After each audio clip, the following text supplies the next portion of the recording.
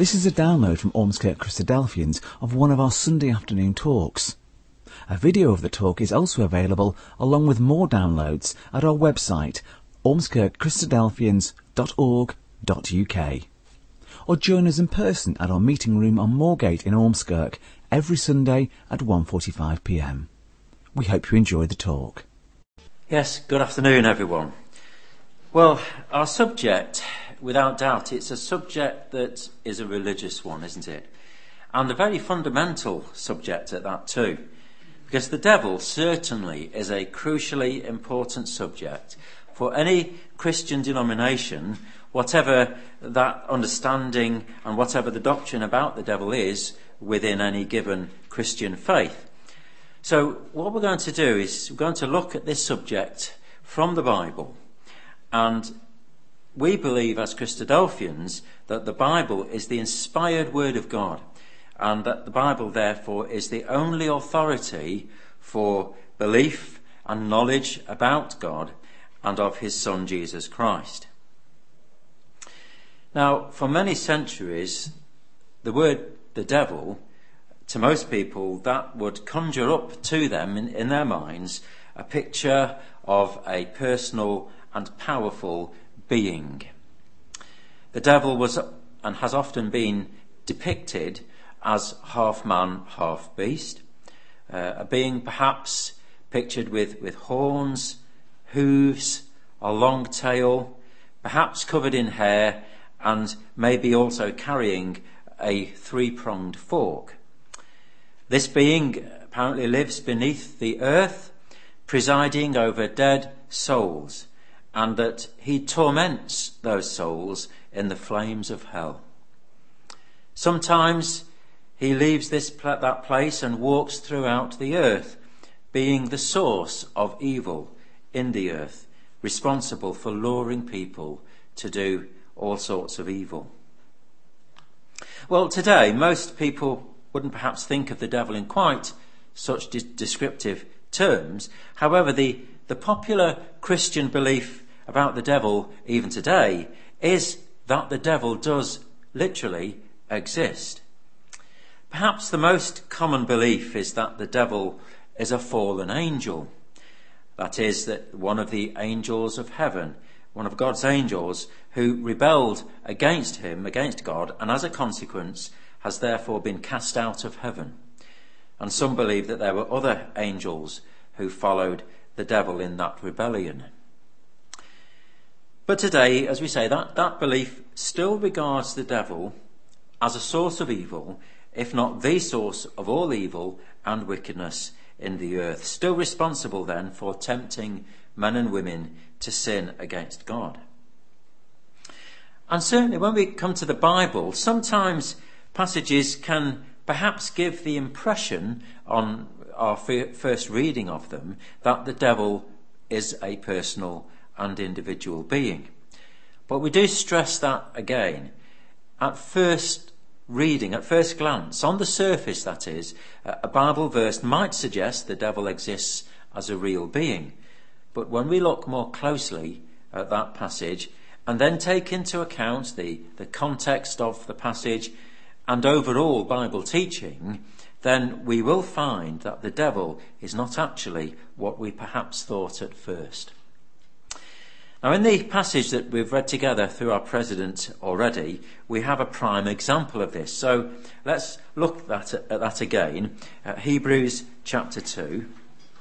And of course, the devil is mentioned in this chapter, isn't it? It's in verse 14 of chapter 2 there, and the last part of that verse, where it stated something quite remarkable.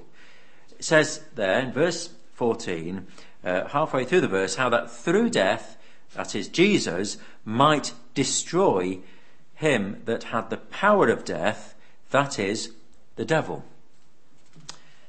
So yes, here we have a reference to the devil in the Bible, but the sentence also describes the devil as he, which understandably at first we might conclude that the devil is a person, or at least a being of some kind, and a male one at that. But it's when we take a further look at this And when we take some time just to think these words through, then we find that things aren't what they seem to be on the surface. That very phrase itself, you see there, how that Jesus, through the death that he died on the cross, well, that has actually destroyed the devil. Of course, when someone or something is destroyed, it's completely gone, hasn't it? It does not exist anymore. Now, as we say, this is quite remarkable. The death of the Lord Jesus Christ has destroyed the devil. And the power of the devil, it says here, which the writer tells us is death, the power of the devil is death.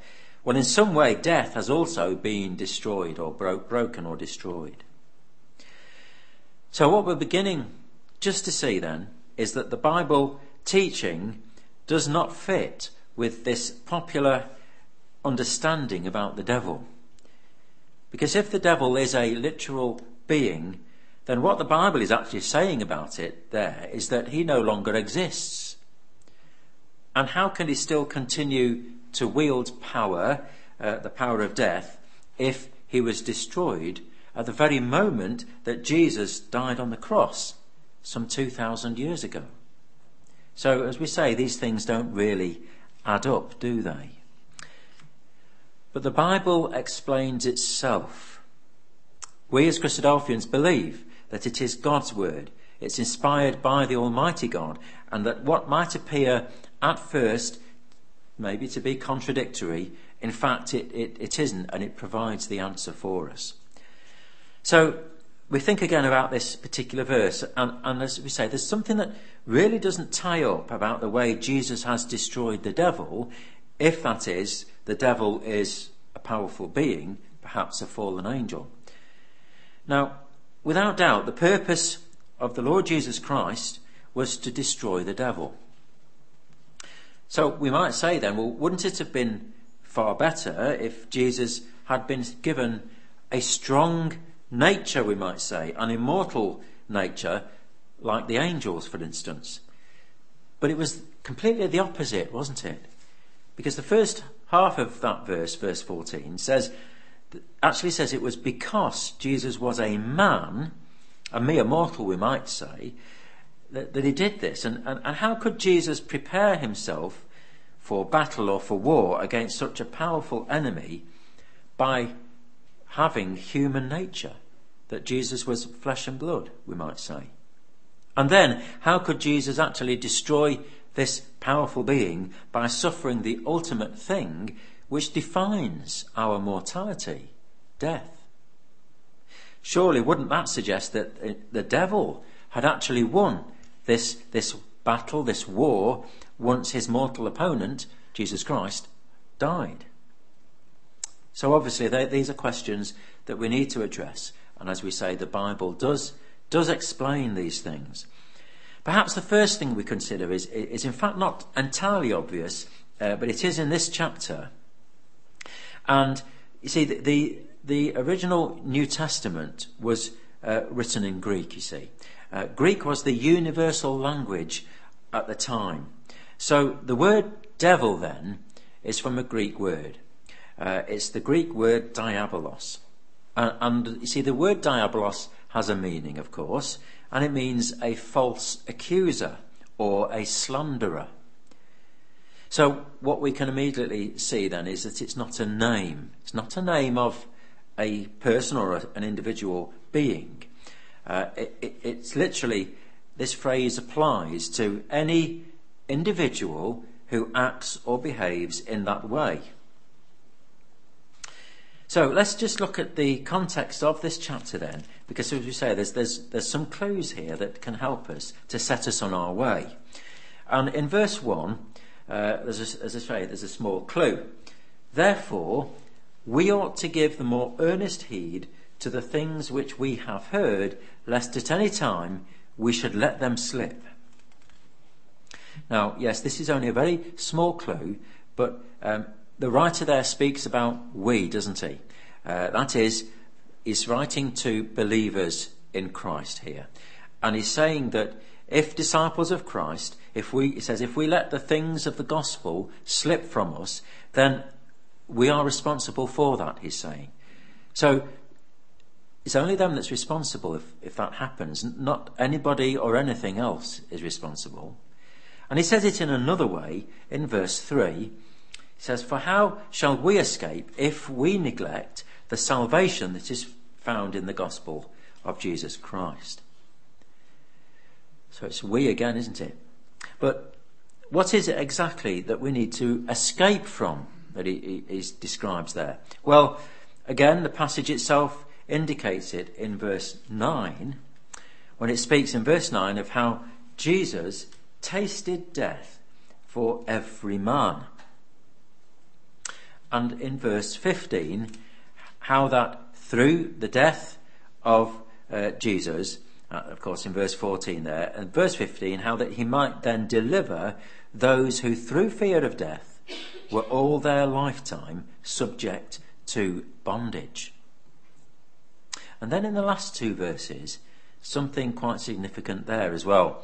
Verse 17, "Wherefore, in all things it behoved Jesus to be made like unto his brethren, that he might be a merciful and faithful high priest in things pertaining to God, to make reconciliation for the sins of the people.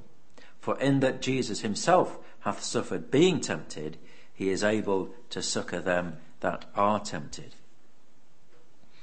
So, sin then is right at the heart of this subject of the devil. And again, this passage indicates that it's the sin of the people. Nobody else indicated there, is there? Those sins, in other words, belong, we could say, to those people who commit those sins. It's their sins. So we must consider these things as a whole then, taking all scripture, relevant scripture, into consideration before we make any conclusions. Now, one very helpful way for us to try to understand any Bible passage, that is, if we might not understand that Bible passage at first, is to see if there's another passage that says very much the same thing, but perhaps in slightly different terms. And more often than not, we'll find then that when we compare those passages together, they actually throw light on each other.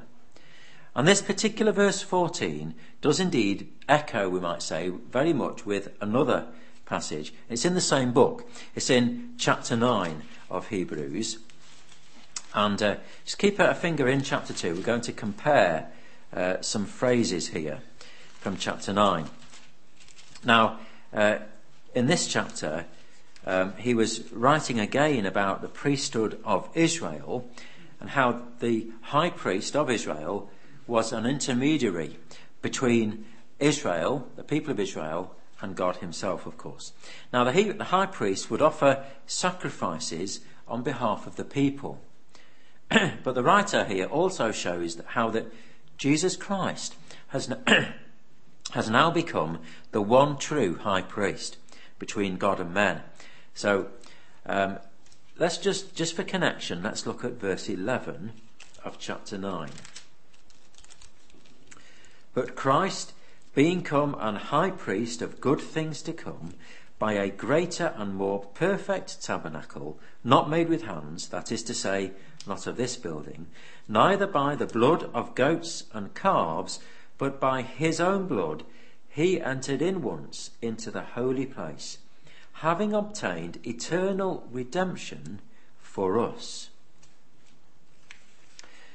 So the Bible's saying then that there is a very important link with the sacrifice of Jesus and how that has made Jesus a perfect high priest, and how in turn that is how Jesus has obtained eternal redemption for us, or for believers in Christ. So now let's actually look at that phrase that we really want to look at in verse 26. Actually, from verse 24 we'll read. "For Christ is not entered into the holy places made with hands, which are the figures of the true, but into heaven itself, now to appear in the presence of God for us. Nor yet that he should offer himself often, as the high priest entereth into the holy place every year with blood of others. For then must Jesus often have suffered since the foundation of the world. But now once in the end of the world hath he appeared to put away sin by the sacrifice of himself. So that's that phrase there at the end of verse 26. How that he has appeared to put away sin by the sacrifice of himself. Now let's just go back quickly to chapter 2 and compare that with that verse again, 14, verse 14 of chapter 2. How that through his death, Jesus might destroy the devil. And again, chapter 9, verse 26, that Jesus hath put away sin by the sacrifice of himself. Now that really is saying the same thing, isn't it? The same thing as through his own death back in chapter 2. So the other phrases, the other terms we might say, in those two passages, those two verses, they must also correspond with each other. So therefore, destroying the devil is the same thing, another way of saying putting away sin. So this parallel phrase sheds light on the devil in chapter 2, verse 14. So the devil, therefore, must be a way of how the Bible describes human rebellion, we might say, against God.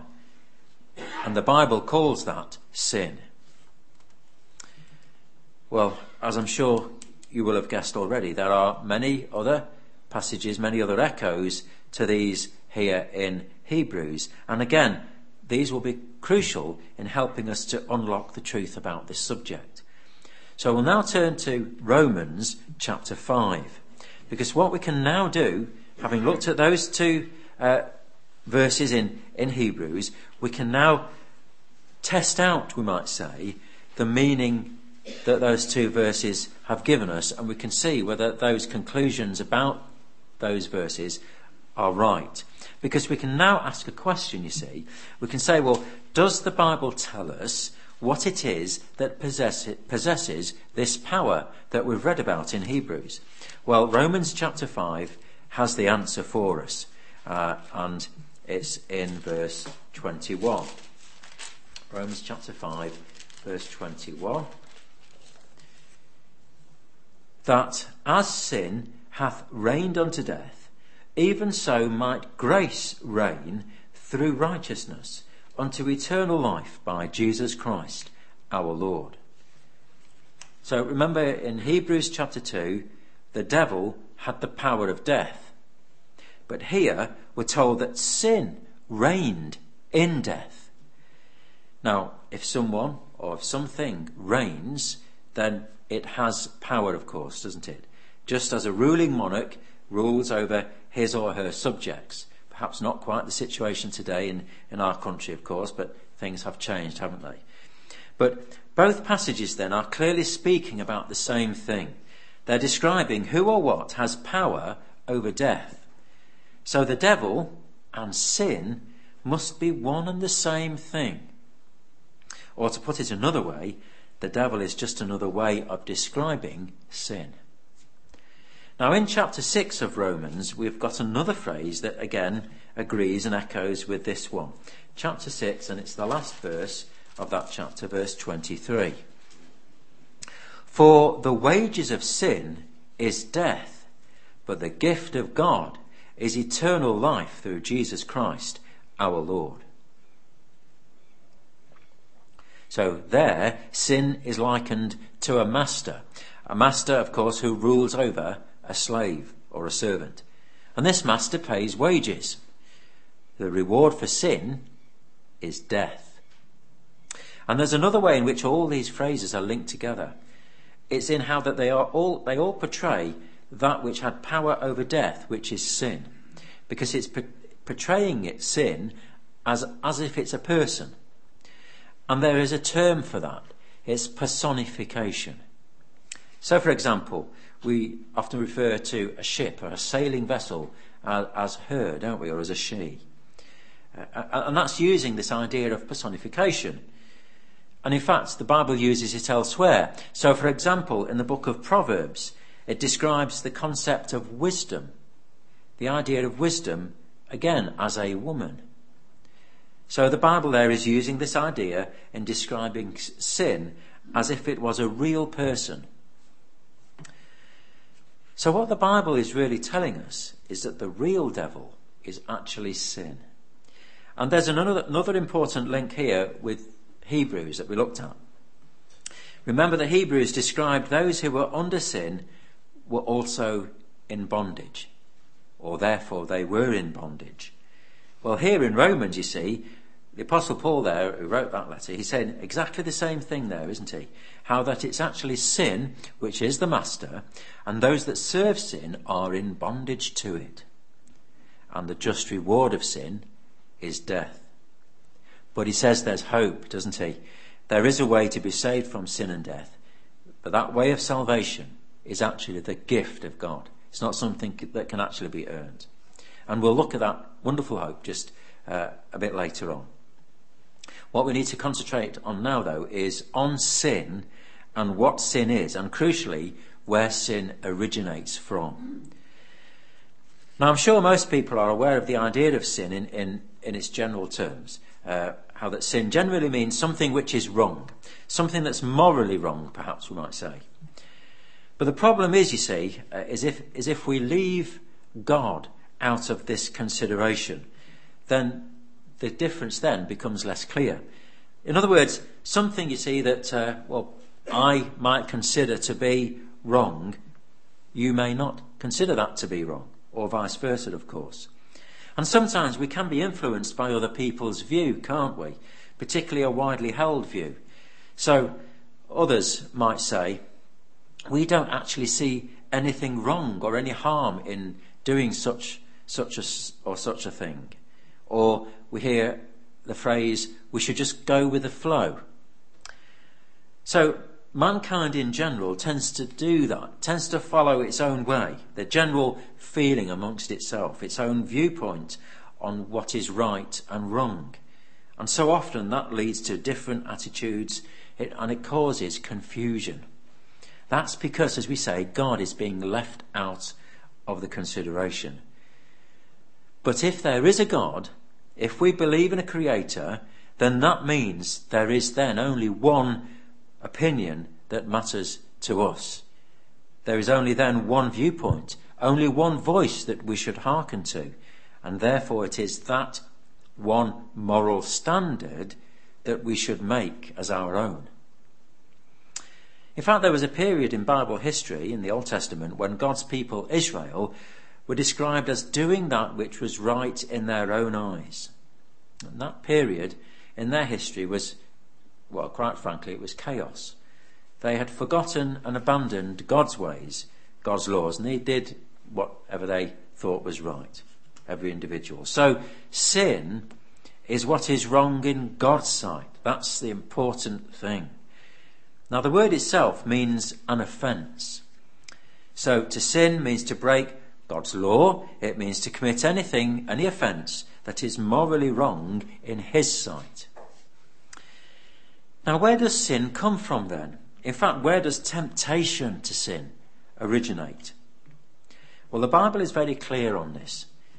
An Old Testament example is in the book of Jeremiah, chapter 17.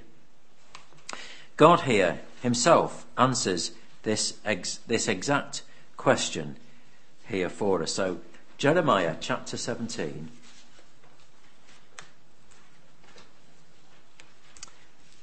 And verse 9. God says, "The heart is deceitful above all things and desperately wicked. Who can know it? I, the Lord, search the heart. I try the reins, even to give every man according to his ways and according to the fruit of his doings."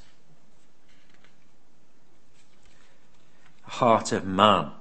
It's man that is deceitful above all things. It's not the heart of a powerful individual being. No, it's the very heart which we all have. And it has the capacity, we might say, or the propensity to be deceitful above anything else that exists. Man is the creature that is desperately wicked above all things. Now, to add to this, there are many other passages that we could look to. So, for instance, the prophet Isaiah, he wrote that all we, like sheep, have gone astray. We have turned every one to his own way. And the Apostle Paul quoted from the Old Testament. He said that all men are under sin. As it is written, there is none righteous, no, not one. And there is none that doeth good, no, not one. And in fact, if we turn to the New Testament, to the Gospel of Mark and chapter 7, where the Lord Jesus Christ is also very precise, we might say, about the heart of man. So Mark chapter 7, verse 21. For from within, said Jesus, out of the heart of men proceed evil thoughts, adulteries, fornications, murders, thefts, covetousness, wickedness, deceit, lasciviousness, an evil eye, blasphemy, pride, foolishness. All these evil things come from within and defile the man. Yes, all those evil things there originate from men's thoughts, from men's hearts. So just as God stated through Jeremiah, well, Jesus here confirms where sin comes from. There is nothing worse than the heart of man.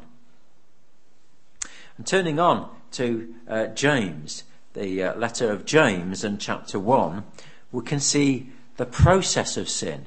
That is, how temptation to sin arises in us and how we can go on then to actually sin. So James, and it comes after Hebrews, James chapter 1 and verse 13. Let no man say when he is tempted, I am tempted of God. For God cannot be tempted with evil, neither tempteth he any man. So God never tempts anyone to sin. Who does then, we might ask? Is it a supernatural devil? No. Temptation to sin comes from every individual man and woman, as we've seen. And James again says this in verse 14. But every man is tempted when he is drawn away of his own lust and enticed. Then when lust hath conceived, it bringeth forth sin, and sin, when it is finished, bringeth forth death. So temptation to do sin, and then sin itself, is laid, we could say, solely at the feet of every individual man and woman who commit their own sins. So it is the lust or the desires of our own hearts that tempt us into sin. But at this point we might ask, well, does the fact that we have this desire then to lead us into sin, the fact that we've got that within us, is it that we're counted sinners by God just by that fact? And also, what if we can actually resist temptation? Well, let's look at verse 12. It says, blessed is the man that endureth temptation. For when he is tried, he shall receive the crown of life, which the Lord hath promised to them that love him. So, what's quite clear then is that God does not hold somebody guilty if they resist temptation. On the contrary, if someone resists the desire of their own heart to do sin, if they don't actually then go on to sin, then in fact, is it saying they are blessed of God, not condemned by him, they're blessed.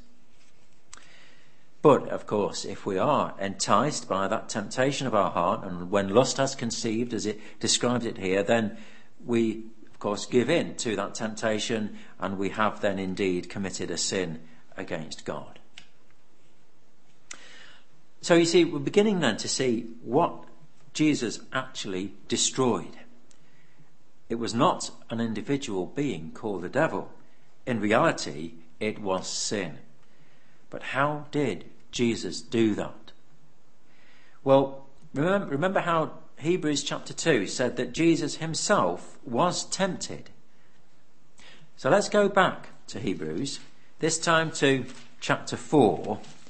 We find another explanation here of what Jesus accomplished, you see. And we're again reminded of how Jesus is a high priest and why that role that he fulfills as high priest, why that is so important to this subject that we're considering. So chapter 4 and verse 15. For we have not an high priest which cannot be touched with the feeling of our infirmities, but was in all points tempted like as we are, yet without sin. Well, the role of a priest is, of course, to identify with the people whom he represents, and then he seeks to reconcile those people to God. And so here it's very clear that Jesus is not a high priest that doesn't understand or that cannot be touched with the feelings of our infirmities, because he has been touched with them. So Jesus knows what it's like to be tempted, because he was tempted. He was tempted in all points, it says here. In every possible temptation then that's known to man, he has experienced that. But the remarkable difference with him is that he never succumbed to those temptations. He was without sin. But we might ask then, where did the temptation Jesus experienced, where did that come from? Well, we've seen, haven't we, that it comes from the human heart.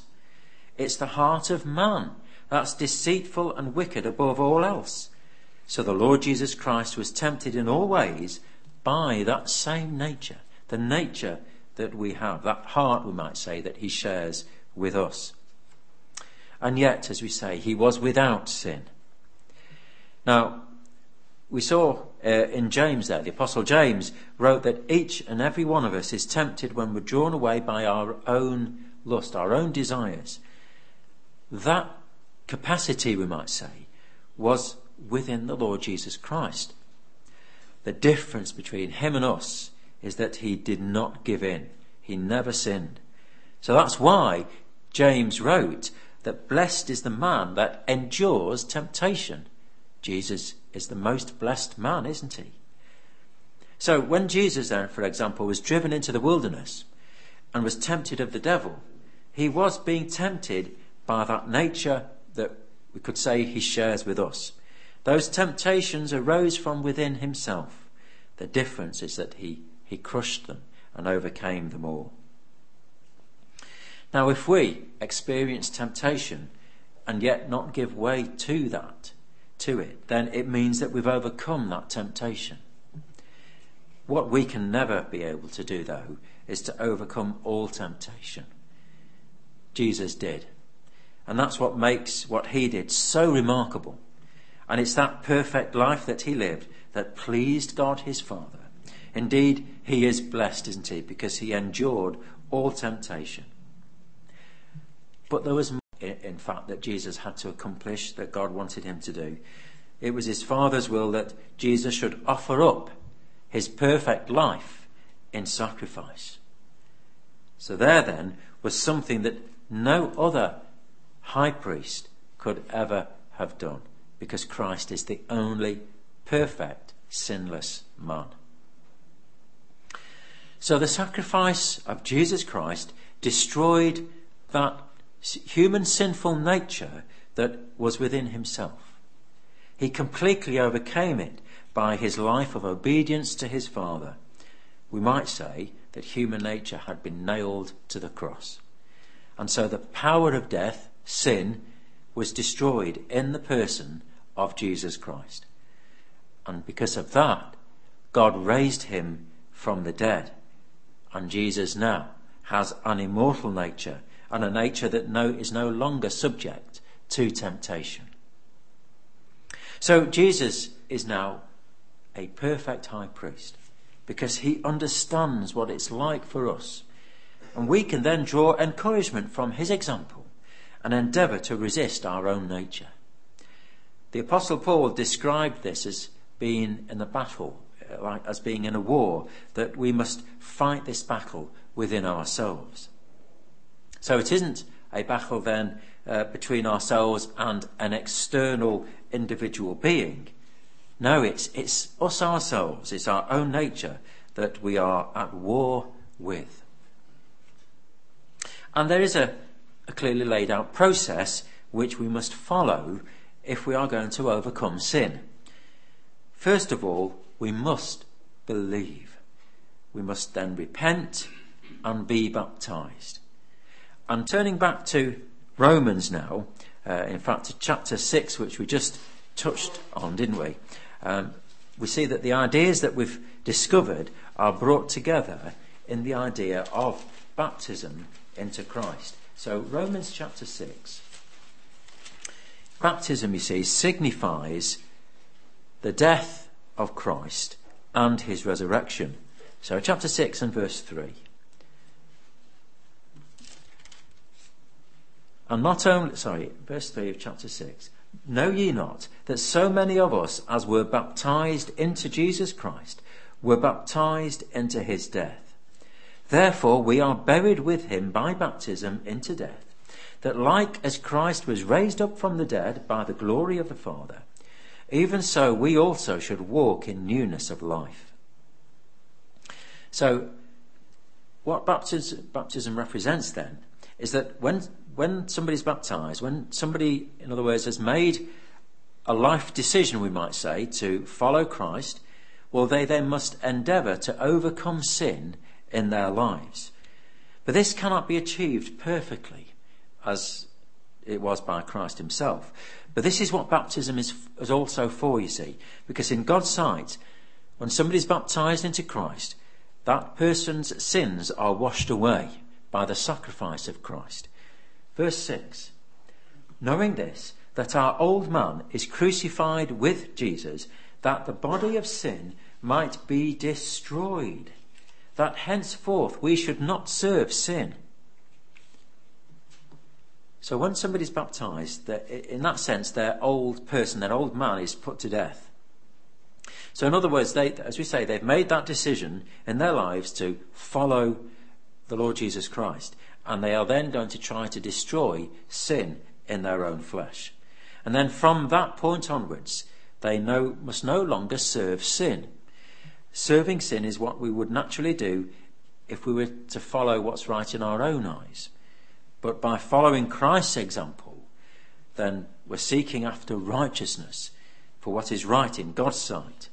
And again, we notice this connection that we've seen before in those passages, how that we should not serve sin. See that in verse 6 there. So the death of the Lord Jesus Christ, that sacrifice, destroyed the devil. That means we can be released from bondage. But it's not that we're in bondage to a personal, individual being called the devil. No, in Christ we're freed from our own nature, our nature of sin. This means we have a wonderful hope. Verse 8. Now if we be dead with Christ, we believe that we shall also live with him. So we've got that hope of eternal life, which of course Jesus has now, doesn't he? He's received that from God. And we can see it again in verse 9 here. Knowing that Christ, being raised from the dead, dieth no more, death hath no more dominion over him. For in that he died unto sin once, but in that he liveth unto God. Likewise reckon ye also yourselves to be dead indeed unto sin, but alive unto God through Jesus Christ our Lord. Let not sin therefore reign in your mortal body, that ye should obey it in the lusts thereof. So we want to leave that hope with you now. We can all share in eternal life. In Christ we're freed from that power of sin and death. But to do that, we must think of ourselves as being dead to sin, but alive to God through Jesus Christ. We must each acknowledge that the only personal devil is the one within ourselves. So we must recognise that the enemy is in fact the nature that we all share. And then we must set about to destroy our own devil. We hope you enjoyed that talk. For more downloads, videos, information about what we believe and details of our meeting times, go to our website, ormskirkchristadelphians.org.uk.